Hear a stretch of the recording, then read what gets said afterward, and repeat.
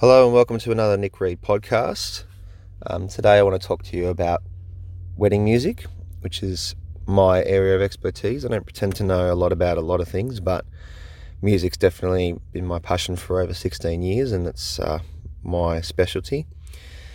So I'm really passionate about this topic and I just want to get right into it. So choosing music, whether you're choosing a band or a DJ, I might leave for another separate podcast. But today I want to talk to you about picking and choosing the right kind of music and my tips and tricks around that. So to get started, if we work from the start of the day, so the start of the ceremony, you got 15 minutes leading up to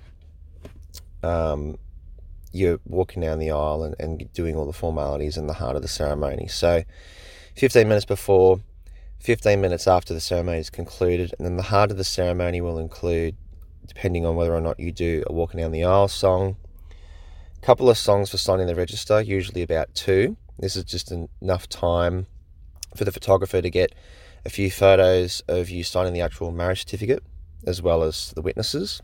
So about just under 10 minutes, sometimes a little bit longer if there's a bit more positioning involved. And then you have something walking back up the aisle when you're married. So I'll just talk you through all those elements.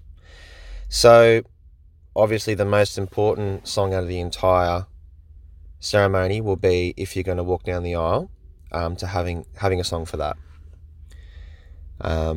If you can figure that out, if you've got your heart set on something, generally it's something slow, romantic, something that's going to make your partner cry if you want them to. That's the idea. Now, whether you play that from an iPod, whether you play it from a portable speaker, whether you have a guest play, if you have someone perform it, there's a couple of ideas there of how you can go about it, whether you've got a harpist, a violinist, a singer, a guitarist, a DJ, a friend playing from a phone. There's a couple of ways to do it. That's the hardest part, is the aisle song. The rest is pretty easy. Now, you generally want a couple of songs for signing the register. That can be easy listening stuff, generally works pretty well. Something cruisy, just something to fill the background and everything. So Jack Johnson, Ed Sheeran, Sam Smith, John Mayer are some new classics that work just to kind of fill the room while you guys sign the paperwork. You got the older stuff like Otis Redding, Sam Cooke, Frank Sinatra. Bublé covers a lot of stuff too, which is old and new, which is really cool. So just easy listening stuff generally works. And then you got something for the recessional when you actually finish, when you are walking back up the aisle when you're married. That's usually something fun and upbeat, and whether people throw rose petals at you, whether they throw salt at you, depending on what culture you're from. They clap, cheer and applaud, all that kind of stuff. Something fun, something upbeat. Can be anything, can be Justin Timberlake, could be Bruno Mars, could be anything fun, anything high in energy, something that, you can pretty much dance along the aisle if you want to, when it's all finished and done. That's the ceremony in a nutshell. 15 minutes before, 15 minutes after is just general background stuff. That generally helps. Just sets the mood. It's funny when people don't really understand how important music is. I always say to people, if you take away the music, you will definitely notice that it's not there. If you have music there, generally people don't notice at all, unless you've got a performer. But it's there as white noise, and people pretty much almost everyone notices when it's not there. I'm a little bit, from a music's perspective, nothing beats old live music. That's just my opinion. But you might have songs that you've got your heart set on that you want to have the actual iPod versions, and that's fine. If you actually want Ed Sheeran to sing down the aisle, totally get it. That's fine. That's your call. So that's the ceremony.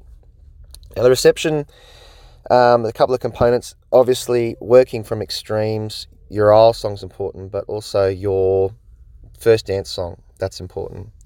If you're going to do a first dance, if you can nut out your first dance, then everything else is relatively easy. Now, starting from the beginning, if you're going to do a bridal party entry, assuming you've got bridesmaids and groomsmen or whatever you've got there, bridal party, you want songs to enter into reception if you're going to do a big entrance. You can do one song for everybody. You can do a separate song for your bridal party and a different song for you. Or you can have a song per couple and just drop the chorus of like Fat Man Scoop or Will Smith or something fun, upbeat. Your couples can come in couple for couple, or whether you're going to bring in the flower girl and the page boy and all the girls and then all the guys or something. Like there's heaps of different ways you can go about it. You can designate songs per couple, and then have a separate song for you as well. So there's a couple of options just to get you into reception. The next song is cake cutting. So just something that's playing while you cut the cake. That usually takes a couple of minutes. The photographer gets a few official photos of you cutting the cake. Other people might jump up and get a photo with you cutting the cake as well. You got your first dance. Now, you can either do a dance with your parents, like a father-daughter dance or a mother-son dance or whatever you want to do, or just dance with your parents, and have a separate song for that, and then lead into a first dance. There's no right or wrong order of how you want to go about that. Then working from there, you get the dance floor pumping. You do a bouquet and garter toss a little bit later on in the night, so a song for each of those. Some examples is like, the most popular bouquet toss song is Single Ladies from Beyonce. And garter, Pony from Genuine, or Danger Zone from Kenny Loggins, or whatever it is. Just something fun, Girls, Girls, Girls, Motley Crue's another one. There's just, there's a whole bunch of songs there, and if you jump on my website or if you send me an email or a message, I can send you some examples for each component. And at the end of the night, you got some farewell songs, so you can either get to 11 o'clock, finish your reception and go see you later and all that, or you can spend the last 15 minutes doing a farewell circle, and there's a couple of songs throughout that farewell circle, like Bonfire Hearts, James Blunt, Ed Sheeran stuff, just stuff that kind of like sums up the night. Best Day of My Life, Imagine Dragons, all that kind of stuff. And again, if you want examples, just flick me a message. I can send you some Word documents, or you can jump on my website and find it. And or you can get to the end of the night and decide to do a human archway exit, and you can have something playing when you're having a sparkler exit or something like that at the end of the night. So that's kind of the whole night in a nutshell. Another thing I bring up with all my couples is, do we go down the cheesy road or not? And what I mean by that is you've got songs like Grease Megamix, Time Warp, Footloose, which are and Love Shack, which are probably like the 4 most requested songs I ever get in a wedding night. And for me, it's either a yes or a no to hear from my couples.